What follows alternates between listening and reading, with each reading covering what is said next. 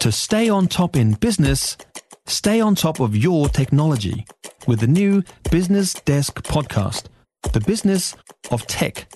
Listen on iHeartRadio or wherever you get your podcasts. Right, welcome back. Police have revealed they are now reviewing their policy of not pursuing fleeing drivers as the ram raiding on the shops continues.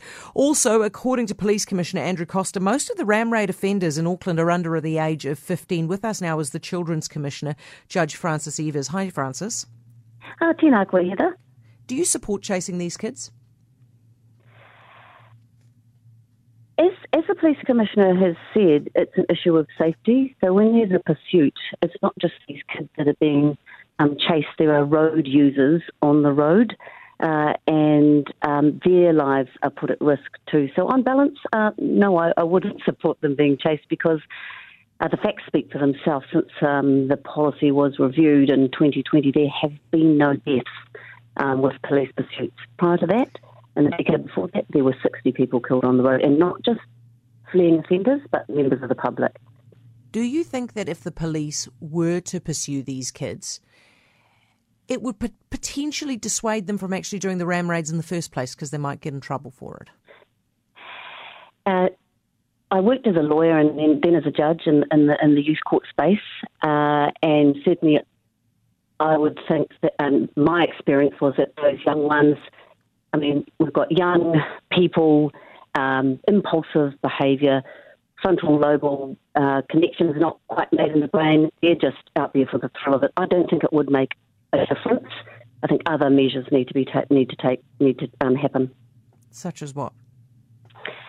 Well, we need to look at why these kids are doing this. Nobody wants this to happen.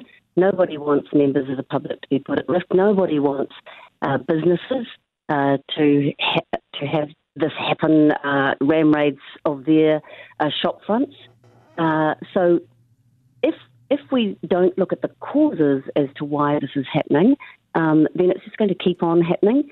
It needs to be looked at very carefully.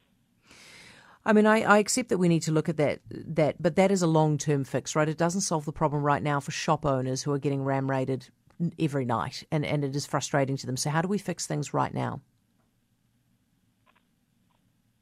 I believe it's, communities know, well, the police know. I mean, Commissioner Costa said in here that these young people have been arrested. They know that they're going to be accountable. They're going to go through the court process. I mean, that's about the most that can be done in terms of the legal process, and it will follow a path, and that takes a long time too.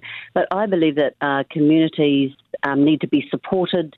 I'm talking by government agencies, by non-government agencies, to work with these families and their children, and I believe that could happen in a way, Heather, that might stop this. It really is a spate, in my view, because actually youth offending in the last decade has reduced by about 60%, and that's pretty incredible. This is a surprise. It's a shock to all of us. None of us like it to happen because of the risk to everyone, shop owners, people in the public, and these young people. Thank you for your time. I appreciate it. That's Frances Evers, Judge Frances Evers, the Children's Commissioner.